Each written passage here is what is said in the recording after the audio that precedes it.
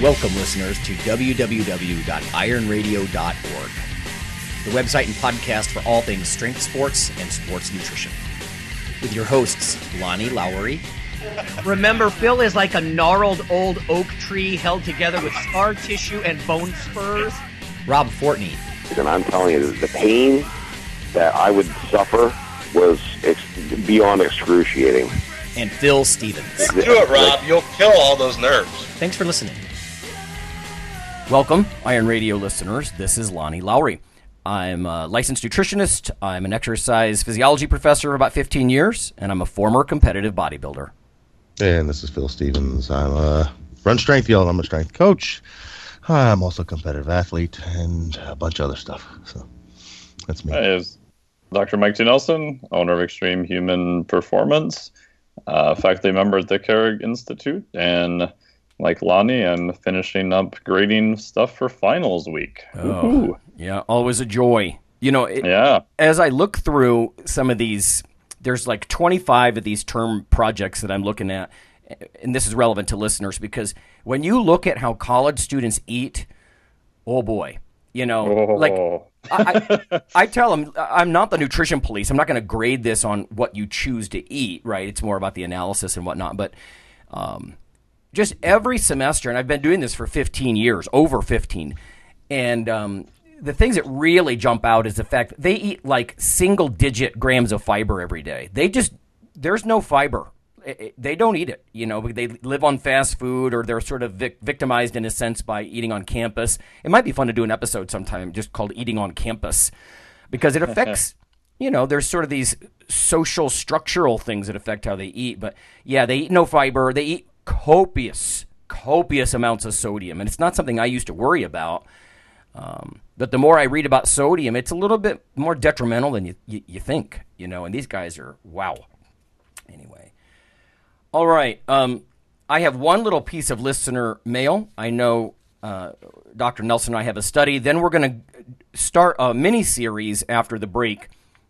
Supplement and food strategies that work. Essentially, there's so much crap out there, and I think people are always bombarded with too many diets and too many supplements. So we're just going to tell you what essentially we like, but what's evidence-based. Okay. This first one is from Ryan. Thanks for the feedback, Ryan. I had asked about some guys that emailed us. They do another podcast, and they would like to be on our show. This is actually the third suggestion, because a lot of these podcasts, they hire a social media person. They say, hey, we'd like to be on your show. And but Ryan said, let's see, I couldn't find any other email address, so I used this one. You asked about listener opinions of the Mind Pump podcast. So as a guest, being a guest, that is. So I listened to their latest episode, and I couldn't finish it, he said. I'm not going to go on into some of the details. We'll try to keep this as positive as possible, but he said it's a little bit too frat brother kind of approach. He said, I love what you guys do at Iron Radio. Thanks for always having great episodes and topics that matter. So I still haven't given that other podcast a listen. I want to try to give everyone a fair shake, though. I mean, I know it's not for everyone, right? We have listeners. Some are much more on the meathead end of the spectrum, and they don't really want to listen to Dr. Nelson and I ramble or Phil about some recent study that we saw. And then there's the eggheads, and they're all about the recent studies, you know. So I get that we can't please everybody. It sounds like these guys are just a little bit more bro talk kinds of stuff, but I'll still try to look into it. And I guess I'm just saying thanks, Ryan, for the feedback, because it does help. We're a little bit isolated, I guess, at Iron Radio in that we don't appear on tons of other podcasts. I've done a few throughout the years, but we haven't really had other podcasters on ours, maybe once or twice. So thank you, Ryan. I did listen to their show a couple of times, and I liked it when they had different guests, and it was a little bit more on topic. I will confess that I've only listened to, I think, one show that didn't have a guest, and it tended to kind of ramble a little bit too much for me, just based on my personal taste. But yeah, maybe interesting. Oh, good. Okay. Well, yeah, maybe I'll try to give that a listen. I think one of the things that we screen out, Fortress has sent me a few lately, and they just really look like ads, kind of. Like they just want to push either themselves as a guru or a product, and I'm not saying that's true of these guys, But if it looks a little too commercial, they just want to sell a product or a book or something, I just kind of hit delete because I don't want our listeners to have to go through that, right? We're supposed to share some news and some tips and stuff like that. So. Strength and muscle sport news. Okay, on to the science news. I just have one. I stumbled across this from Claire Greenhill. This is from Nature Reviews Endocrinology. And she wrote a little tidbit called Toward Mimicking Cold Exposure.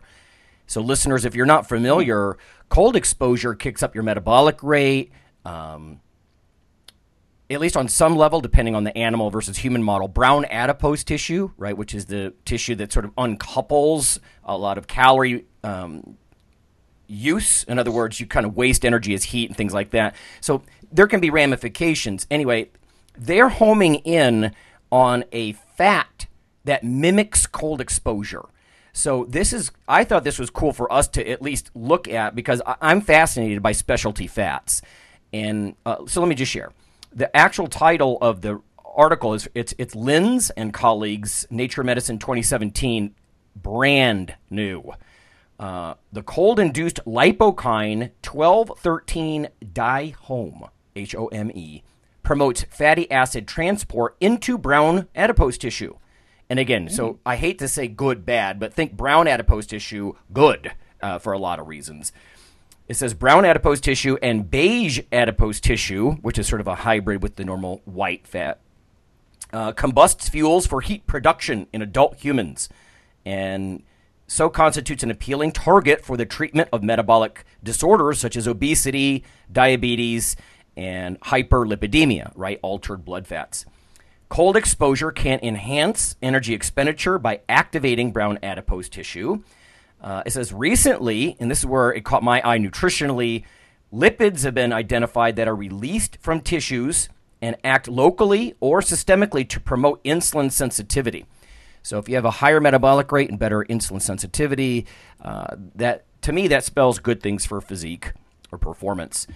We found that 12-13-dihome, HOME, again, it's I don't want to bore you with the whole chemical name, fatty acid, was increased in the circulation of humans and mice when they were exposed to cold. Further, we found that enzymes that produce this particular fatty acid were uniquely induced in brown adipose tissue by cold stimulation. Okay, so cold stimulation kicks up this it's sort of the mechanism or one of the mechanisms by which cold makes you ramp up your metabolic rate and your insulin sensitivity. Further, just to sort of test it, the injection of this 12-13-dihome acutely did activate brown adipose tissue fuel uptake and enhanced cold tolerance. So in other words, their metabolic rate is higher, they're warmer. This also resulted in decreased levels of serum triglycerides, so blood fats. So I just think that's interesting. Again, I did my dissertation with a specialty fat that's not that unlike this. It's 12-13-dihydroxy octadecanoic acid. So pretty similar in some ways, at least, to what I've looked at. I was actually looking at it as more of an anti-catabolic and stress-reducing kind of thing when I looked at CLA. But it looks like that family of compounds, yeah. And, I mean, this is how it works. So if this is true, I mean, there's many steps here, but this is both animals and people. So if you eat this specialty fatty acid product, could it rev your metabolism, make you warmer, burn some fat, make you more insulin sensitive, burn some blood fats, or that sort of thing. So, yeah. Did it say if that's available as a supplement or what foods you could find it in? And no. Maybe can you find it in any amounts, or is it just kind of a mechanistic type study? Right. No, this is mechanism. It's too early for that. But, yeah. I mean, I would think you could eat something like this. We'll see. This is injections. Yeah, this is injections into people and animals. But, yeah, this is the mechanism by which, you've heard people, like I've seen stuff in old medical books about guys who used to work on the Alaskan pipeline. They would tend to be like a little hyperthyroid. They'd have high metabolic rates. Their calorie needs were like 6,000 a day. And this is sort of one of the underpinning, mechanisms of that. So I guess I'm just telling listeners, keep your eye out. I don't know, maybe a supplement company will get a hold of something like this. Maybe you can, in fact, eat it. At first glance, I don't see any reason why you couldn't, but we'll see. So, yeah, interesting stuff with a novel fatty acid type compound there. Look at all the free supplement advice we give out to people looking to create products. Oh, are you seriously, right? I mean, like stuff that's too early, but it's begging to be commercialized, or at least drawn into looked into. R&D or something. But you had one, right, Mike? Yes, this is super cool. It's open access. It's in Cell Metabolism. It's a very nice review entitled Metabolic Flexibility and Health and Disease. This is by Dr. Brett Goodpasture and Dr. Lauren Sparks. And what I liked about this is Cell's had some really pretty amazing reviews over the past couple of years, and very, highly accredited journal. And so for people that are looking at what is metabolic flexibility and what is kind of the new state of research, they did a really good job going back to all the earlier work, the newer stuff. And what I think is useful for lifters kind of looking, one, if they really get into the topic, it's an open access, so they can go pull it. And what's interesting, too, is that they had a really nice chart comparing the fuel usage by a healthy individual and then someone who was diabetic. And they put them in a metabolic chamber. And what you can see is very pronounced differences in the body's ability to primarily use fat, especially during sleeping and during rest. And then on the flip side, in people who have different disease processes, they actually can have an impairment in the use of carbohydrates during exercise. And they also had a really nice graph showing all the different differences between changes in muscle fatty acid oxidation, glucose use, lipolysis, and everything like that. So the basis of metabolic flexibility is that it's interesting in the fitness world. You have all these people arguing about, fats are good and fats are bad, and carbs are good and carbs are bad. And the reality is it depends on what you're actually trying to do at that time.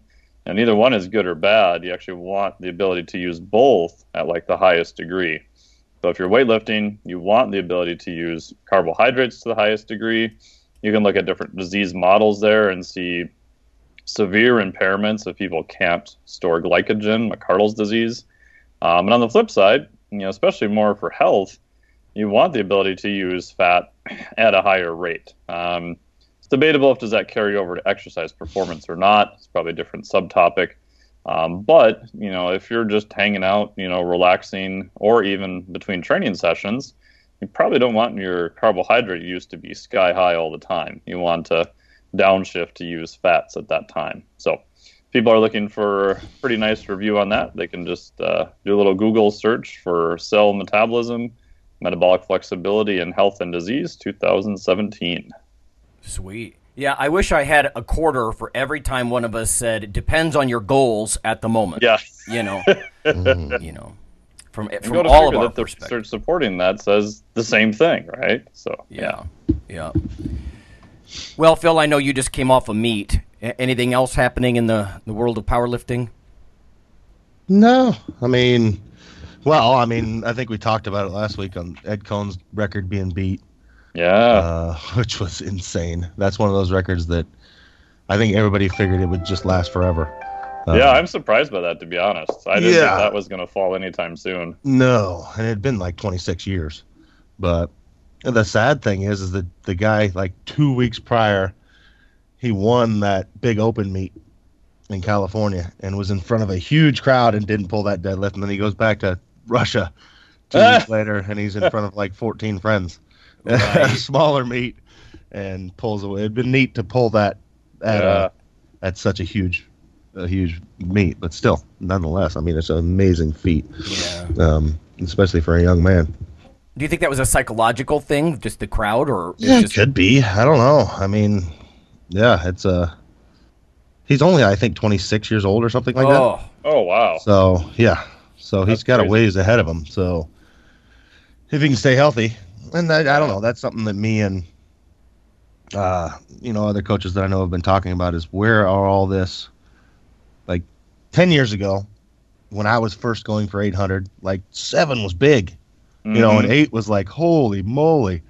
And now everybody's got an 800-pound deadlift. Yeah. You know, and I can't believe the drugs haven't come that far as I know. No, I agree. You know, and it's got to be something different with the training. And the only thing we've come up with is these kids have learned that, like when I started, it's like you deadlifted 1 day a week, you squatted 1 day a week.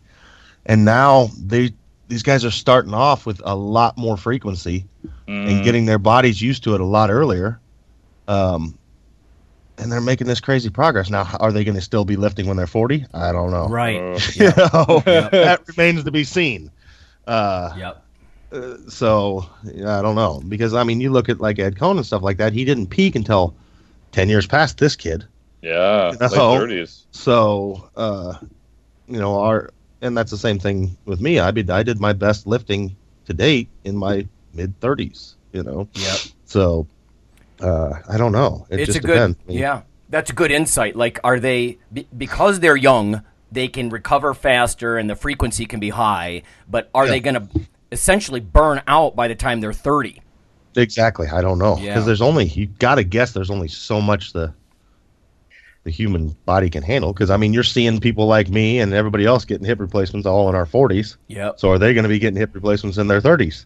You know? Yeah. Because they did just as many reps under just as much load, but at a much younger age. You know, that reminds me of, like, when you read, like, NSCA textbooks and whatnot, the official sort of conclusion is that heavy lifting doesn't cause things like osteoarthritis. Now, I know you're a special case with, you know, because of the accident when you got run over and everything when you were young, but it does make me think, you know how oftentimes, Phil, you will say a lot of these, like, 1RM charts, they're not based on elite guys at all. That stuff breaks down in elite guys. You know, like if you say, 90% of your 1RM you could do like 4 times.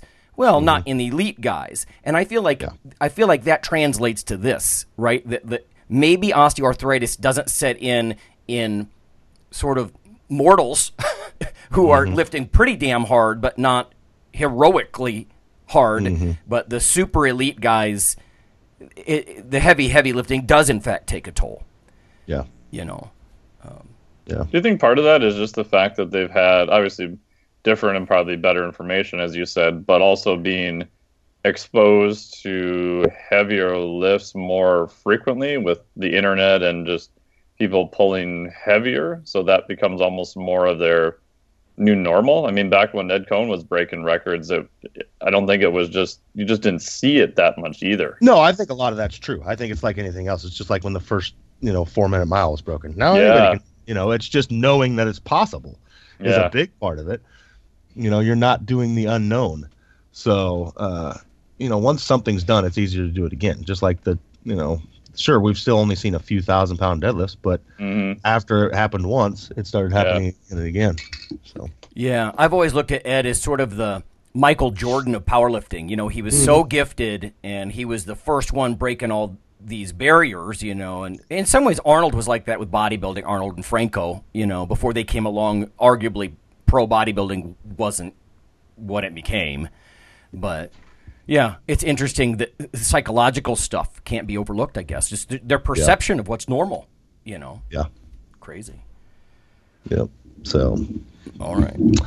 Yeah, other than that, I don't know. I mean, there's not any huge meets coming up. Jesse Burdick just announced his Record Breakers meet, which happens every November. I'm bringing a big crew up there.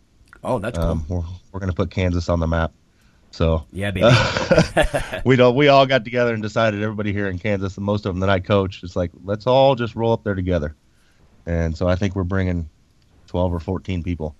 Oh, nice. And they're all like the weakest guy we're bringing, total of 1,900 as a junior. Oh, Jesus. So yeah, we're rolling up in there loaded. Yeah, loaded. So, we're going to come out and try and make a statement, in front of a big crowd in Northern California and be like, where are all these freaking farm boys coming from? Right. So that should be fun.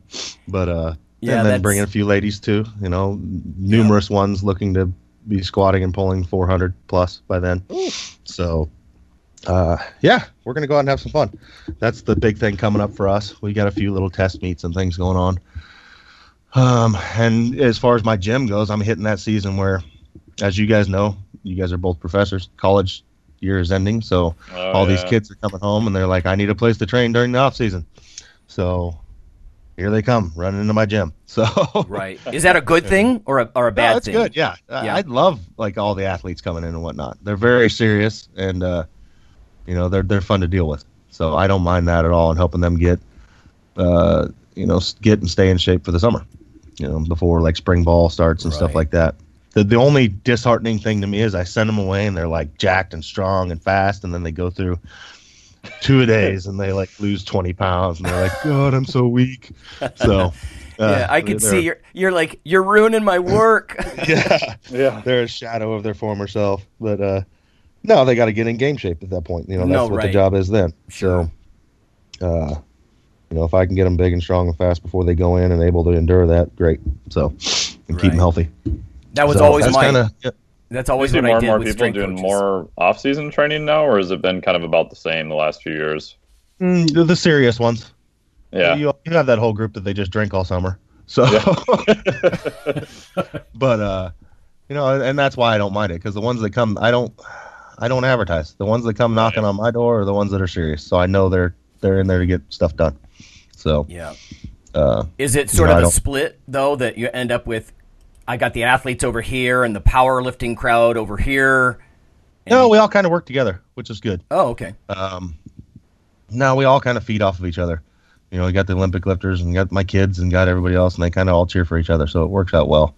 And the way I run things is different than, I don't know. It's I've been told numerous times it's controlled chaos, because a lot of places you go to, it's like, okay, you come in at 5:30, you're out of here at 6:30. And I don't run it that way. People that have jobs and stuff just don't have a life like that. So, basically I let them come in when they can come in, and they leave when they're done. So, and that's what I was explaining to one of, I've got a wrestler that's starting on Monday. And it's like, some of my Olympic weightlifters, they might be in here 2.5 hours. And it's like, we work until, it's not like we're doing 60 minutes. We're doing the work. And if it takes you that long, it takes you that long. Yeah. Whatever it takes to get the job done. So, there's days you're not feeling great. There's days that some of my lifters fly through what they're doing because they're feeling amazing. And it's like, good, get out of here, go home and rest. But other days they're dragging butt and they just know they got to get their job done. So, right. I love that the total dose approach, right? Like, here's the dose of what you need this week. I don't care how long it takes you, but you're going to get this much volume, intensity and volume. It's good stuff. Kind of poor man's auto-regulation. I don't mean that as a slight at all. I think that's a good way of making sure, in the easiest way fashionable, other than logistics, that they're, like Lonnie said, they're getting in what they need to get in. Yeah. Even in recent years, the federal government was doing that with the Gen Pop with cardio type stuff, like the concept of met minutes. Get this much intensity over this much volume, and we don't care how you do it this week, kind of thing. It's, just get in this many hours a week. Yep. And it's, I believe in that too. I mean, it's like nutrition, right? Nobody's going to say you got to get all your vitamin C at breakfast. Just get it in. I don't care when you get it in. It's total dose. It's a neat concept. All right, let's go to break. When we come back, we're going to talk about supplements and food strategies that work. And our first installment will be anabolics.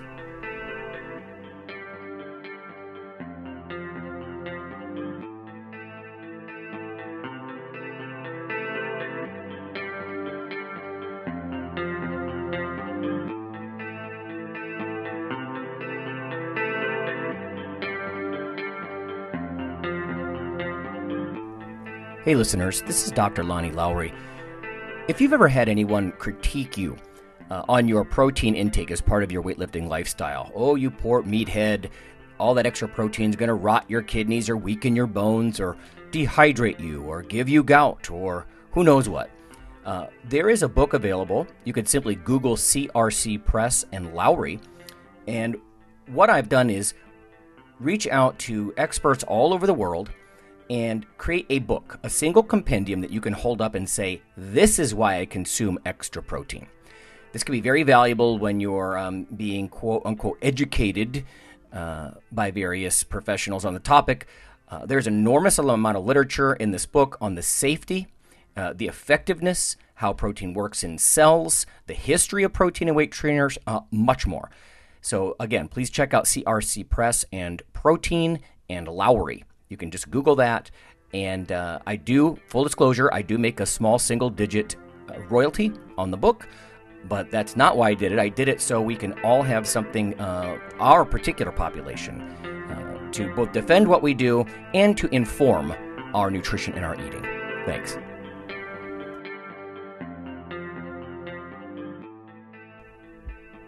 Iron Radio is, of course, primarily a podcast. But over the years, there have been technical glitches calling for backup streaming and listeners who wanted the convenience of other sources of audio content. Toward this end, Iron Radio is now simulcast and backed up on YouTube. If needed, please search Lawnman07 or Iron Radio from within YouTube.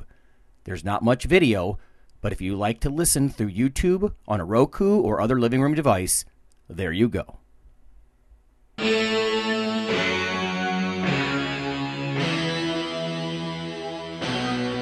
Like your weekly fix of Iron Radio? In addition to being a popular institute on iTunes, we are also on email. Simply go to www.ironradio.org and sign up for the voluntary email. You'll get a once per week email, no more, that's little more than the show notes and a link to the audio. So go for it.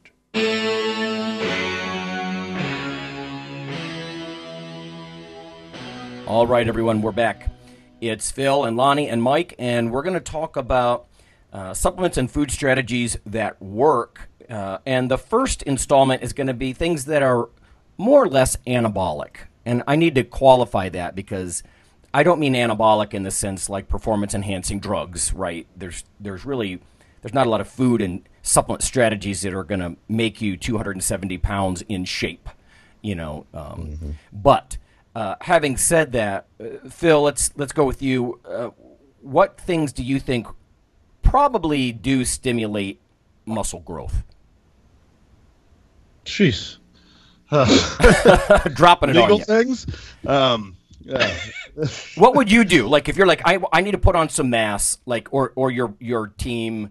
How do you go about that? Like when it comes to foods and supplements. Honestly, still the biggest thing I think I see people lacking in is they're just not. They think they're getting in enough protein, but they've never tracked it. It's rare that I'll find somebody getting close to 1 gram per pound of body weight without tracking it. They think they're eating a lot, but that's more than people think it is. You know, yeah. Especially for, your 200 plus pound males.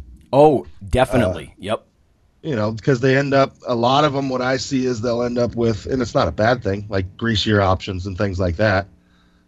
They're getting enough calories, but they're not getting, adequate protein levels usually. Like cookies and stuff like that. Yeah. And, there's only so much protein in pizza. Pizza's amazing. I'm not knocking it.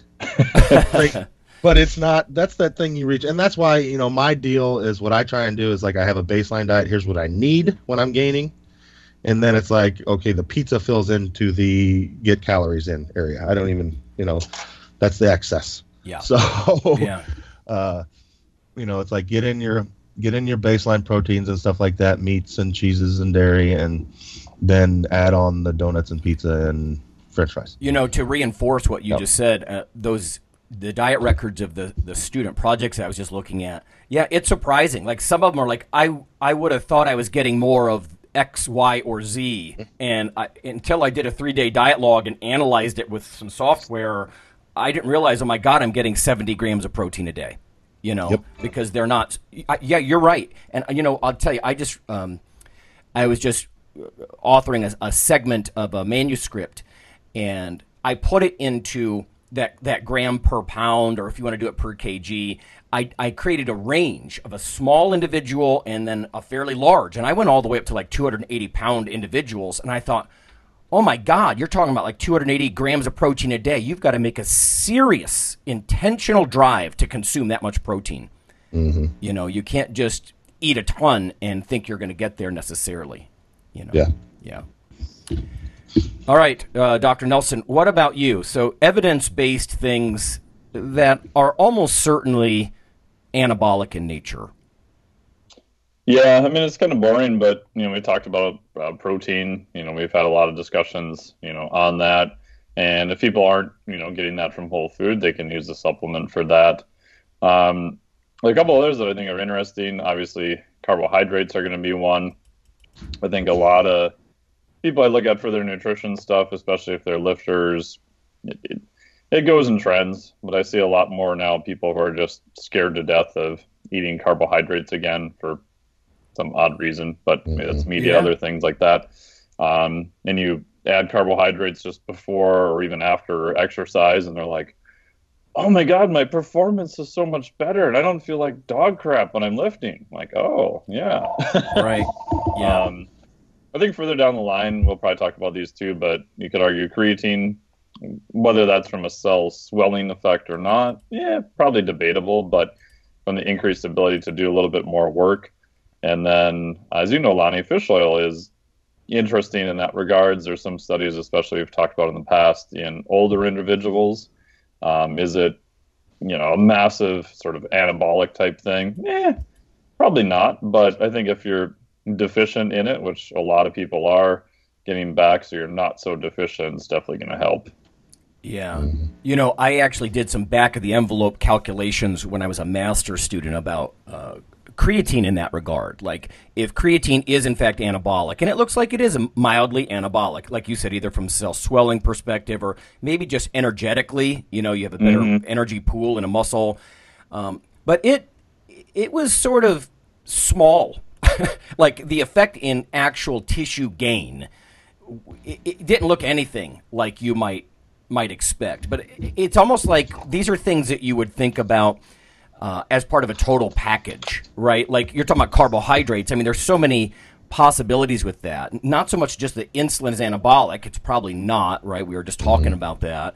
But whether it's anti-catabolic or the fact that you just have limited glycogen stores, people only can store, several hundred grams of carbohydrate in their muscles and liver. And so you're topping off your tank, and what that itself, even with the carbs, just like with the creatine, maybe that causes a little bit of cell swelling, and that's an anabolic signal. Or maybe you get a few more reps because, like you said, you're not fatigued. And there's a super training effect from stuff like creatine and bringing in the carbs. So. And I think just carbohydrates to help combat just stress overall, because you're going to increase insulin a little bit, which is going to be the opposite action.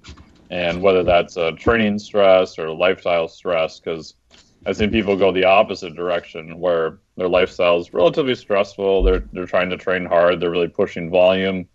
They get away with it for a while, and then they read some crazy article and they drop their carbs and all the wheels just fall off. Yes. Oh, I can tell you. I mean, I've seen, and this is just anecdotal, right? But twice I've seen guys that I knew quite well, not natural, okay? And they would get ready, they'd start dieting for a show, and they would listen to some guru, and he would pull all of their carbohydrates almost in week one. And I watched these guys, both of them were roughly 270-pound guys, just jacked.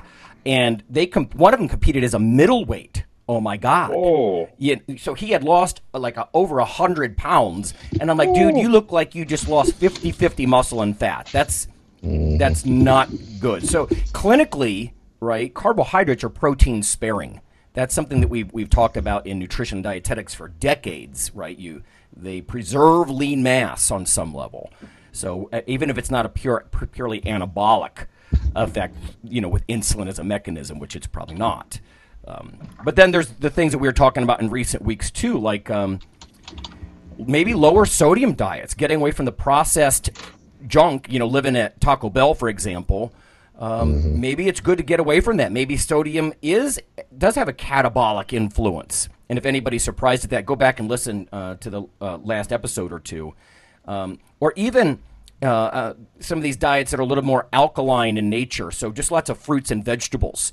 Maybe there's something to that. Like, if you go back and look, people who are acidotic, they are breaking down lean tissue. Now, I'm not pretending that you can swing your blood pH very far at all, a few hundredths of a point maybe, right, because of metabolism, homeostasis, because you can't go too far. You'll have serious problems. But some some aspect of this, right? Maybe there's something to the processed foods, and like Jorn Trommelen was talking about the other week. Boy, if it fits your macro guys, they don't want to hear that, right? That maybe there are things in fruits and vegetables that are good that we really need to build mass, and maybe there are some things in processed foods other than the macros that are causing you some problems. Yeah. You know. Yeah, the big thing I've noticed on that is with clients and myself is joint pain. And it doesn't always work, but I've noticed that just by dramatically increasing the micronutrition in their diet, especially through a lot of vegetables, different colors, some fruits, usually with even in a couple of weeks sometimes, a lot of their joint pain goes down pretty dramatically. I did I'd say it's probably a pretty stupid experiment a couple of years ago, which I don't recommend, where I started doing super heavy partial squats to basically give myself knee pain. And then I dramatically increased my fruit and vegetable intake to see if it would help, and it actually did help. Yeah, this reminds me of, I think you guys might remember, decades ago, there was this lung cancer study where they were showing that people who were smokers, if they ate lots of colorful vegetables, especially orange-colored vegetables, and they had reduced risk, so they fed them all beta-carotene. They said it must be that, antioxidant, anti-cancer, let's do that, and it made them worse. And they actually stopped the trial.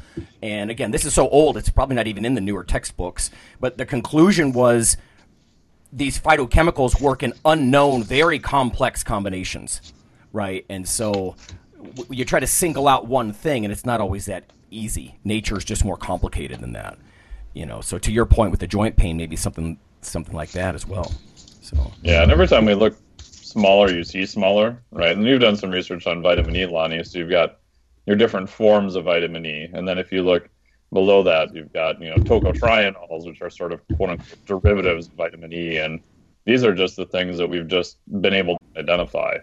Right, yep.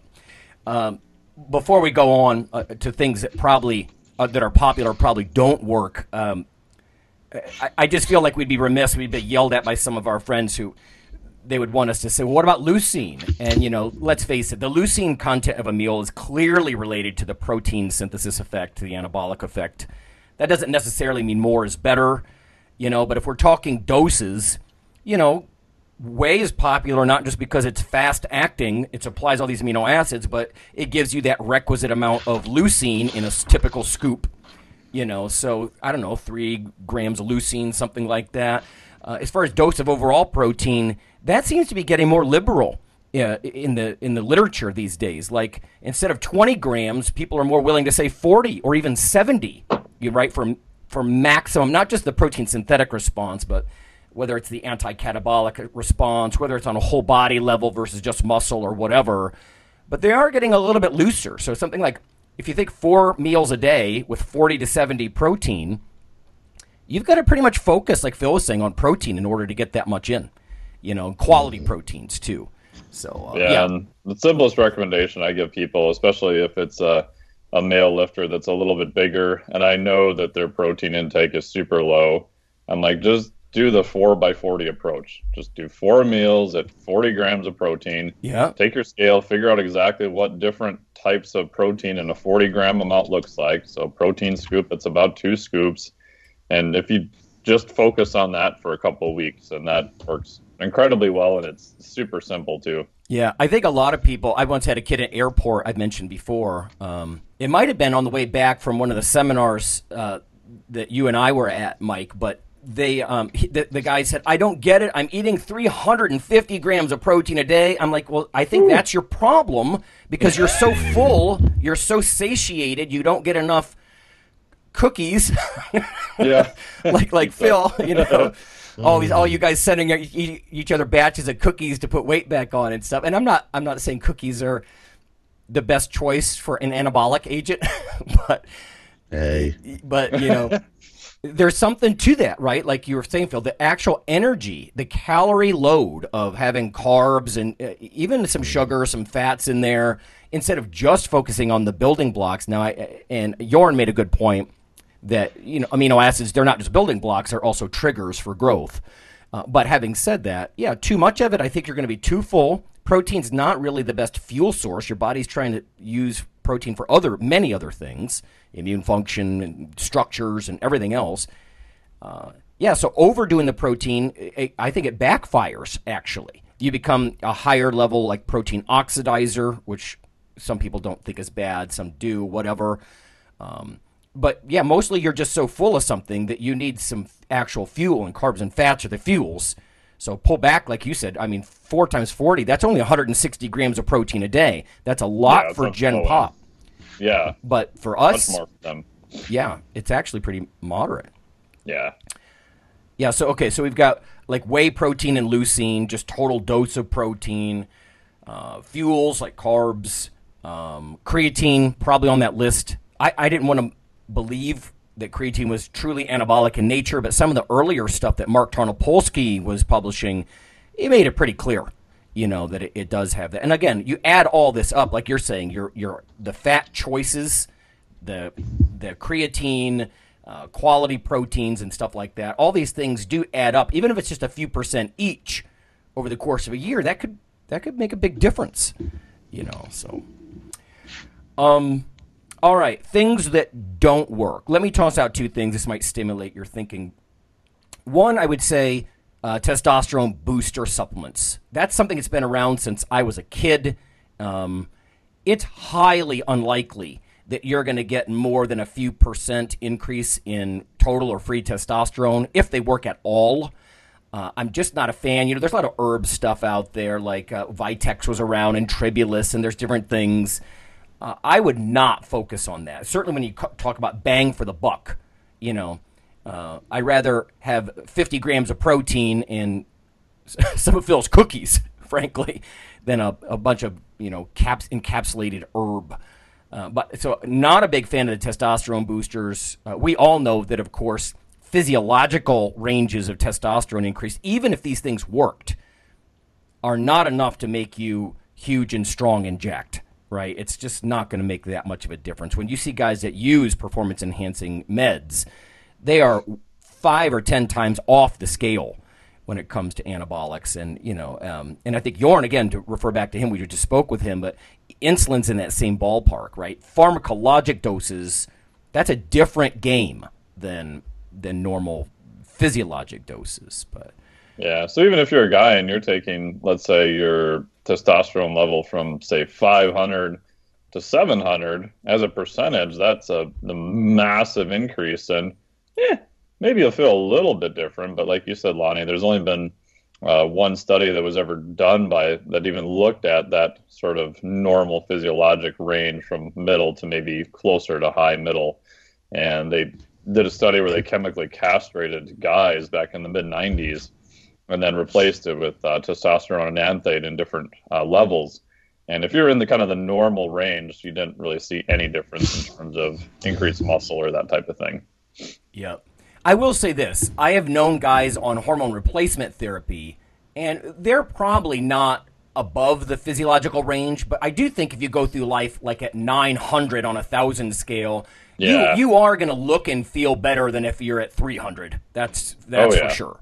But yeah, now you're talking about end range, yeah. Oh, right, yeah, exactly. But still, arguably within the physiologic range, although, this isn't from an herbal pill. This is from actual replacement, like with a gel or something, But so, it is worth noting that it's not like nothing happens in the physiologic range. But what else doesn't work as an anabolic strategy?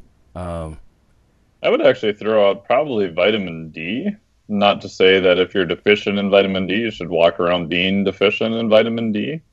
But some of the work that's been done it's really kind of hit or miss in terms of, because initially when I looked into it, I thought, okay, if you're deficient in vitamin D, you're definitely, sort of hindering your muscle building capacity. But some of the newer stuff, it's not quite that clear. So I think you probably should be in a nice range for vitamin D, but in terms of muscle building and that type of thing, didn't, at least as far as I can tease out, didn't have as much of an effect as I thought it would. Yeah, that's sort of that few percent rule, like you might get out of creatine or this or that. There have been some neat meta-analyses that vitamin D might increase strength a little, especially if you're low D to begin with. Now, arguably, most people are. But also, from your perspective, like we're talking about testosterone, a lot of the testosterone-enhancing effects of D are probably in guys that are pretty low T to begin with, right? Right, low T and low vitamin D, So, Phil, what do you see? Do you see people making mistakes? They're trying to grow, and they're spinning their wheels doing something stupid? Too much to choose. That, right? Yeah, I mean, as far as eating goes, again, it's just not eating enough. But as far as training goes, most people trying to get bigger and stronger are doing too much. Okay. And I see that all the time. They just, I'm going to eat twice as much and I'm going to train 3 times as much. It doesn't work that way, dude. You still only have so much recovery ability. And I've gotten numerous people to make progress by backing off. It's not the quantity so much as it is the quality of training. Yeah. Junk reps and stuff like that. You're just beating yourself down. At some point you need to do enough to stimulate some growth or some progress, but not enough to overstimulate that. Basically, just enough to recover from, and come back again. Now do just enough to recover from. And over years, and that's one thing people have seen with me, like even now, I mean, I can uncork it and work circles around a lot of my guys. But I've got 25 years of doing it behind me. It's sort of relative. And it's not, I mean, I've built up an ability to recover better. So that comes over time. You can't just come out of the gates and I'm going to go from being a couch potato to doing this and this and this and this and this and this and this and expect to recover from that. It's really hard to get people unlearned from that idea that more is better. They do it with supplements. They do it with reps in the gym. But I think a lot of people forget that you could get in a positive energy balance, not just from eating plates of cookies. I'm really on the cookies today, but also by doing less, like learning to be lazy, like train for 60 minutes or 90 minutes or something, and then go home and eat and sit on the couch or on your off days. Don't go do heavy cardio. That's your off day. You could get in a positive energy balance by actually doing less, not just eating more, I guess. So yeah, I'm a big fan of it. Probably similar to that too, is that, and I don't know if the fancy name is called polarized training now or whatever, but if you're going to go lift heavy and today's a strength day, then lift heavy, keep the quality up there, like Phil was saying. If it's hypertrophy, do some good volume, but don't beat yourself into the ground. And if it's an off day, just take a couple walks during the day. Get up, move around, but don't try to run 7 miles and beat yourself back into the ground again. Yeah, I remember Phil and Rob and I, we were all big proponents of just get your ass out and walk. If you want to recover, you want to feel like you're doing some activity because you're not crossing these stress thresholds and stuff.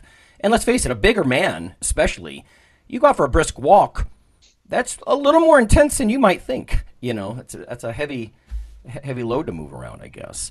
I'll throw in one last thing about what I think doesn't probably work, and this isn't going to make a lot of supplement companies happy, but after years, I'm still surprised that these NO products are so saturating the market. A lot of the claims were that if you open capillary beds and you move in more blood, then you'll bring in more nutrients and it'll cause growth. And we've talked about this on the show before, so I won't belabor it. But Mike and I, we saw we were at Experimental Biology a few years ago, I think, and they just straight up opened people's vascular beds massively with pharmaceuticals.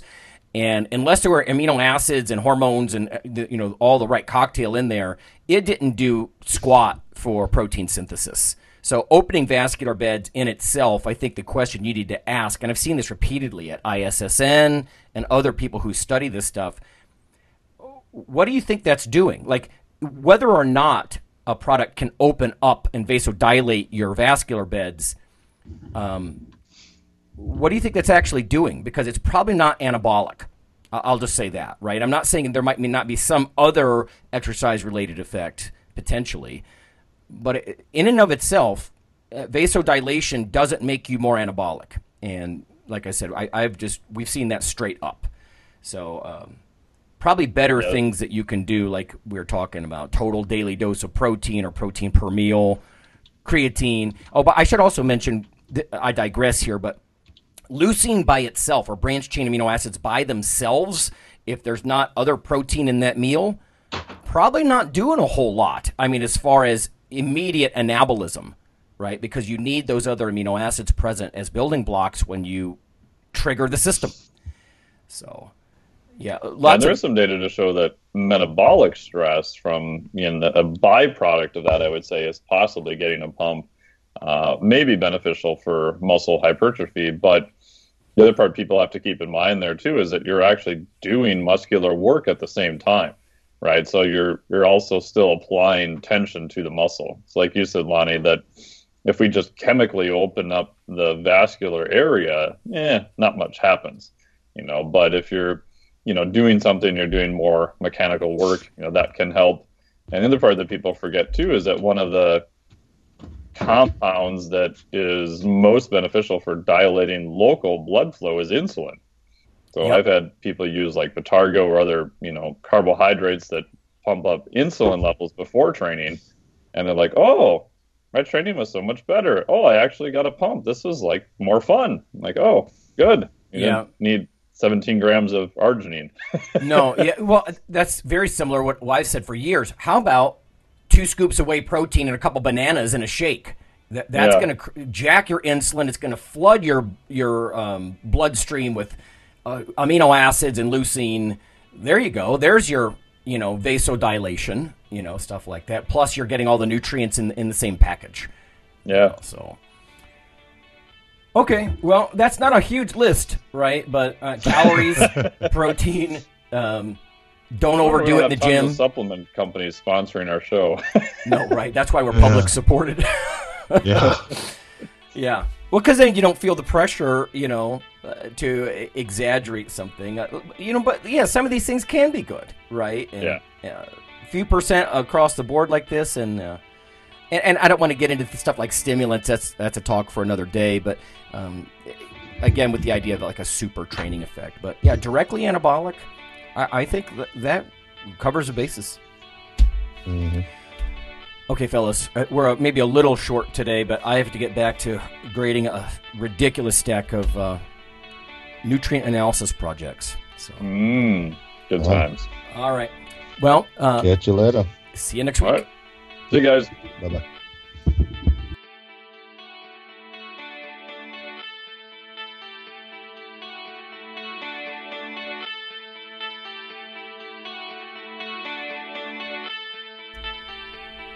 Hey listeners, have you seen the store at ironradio.org? There are 3 halls in the store. One for Phil, one for Fortress, and one for myself, Dr. Lowry, and they're thematic. So you can go into our Halls of Iron store and choose based on your goal. If you need something to learn or read or something nutritional, you can look in my store, Lonnie's store. If you want something about injury prevention or competition, then take a look at Phil's Hall of Iron. And if you want something about motivation or daily training, Fortress's Hall has what you're looking for. There are some fun, heroic descriptors as you browse through the stores. We try to make it a little more fun than the average boring online store. And whether you're a novice lifter or someone more experienced, you can take heart that you're not wasting your time. The things that we put in each Hall of Iron are actually based on our own recommendations. Protein powders that we know to be good, knee sleeves, wraps of some kind, things that Fortress uses in his own training. The stuff you see, is good. This way you don't waste time. So check out the Iron Radio store at ironradio.org and let us know what you think on the forums. And certainly you can request products and we will screen them before they go in. So thanks for listening.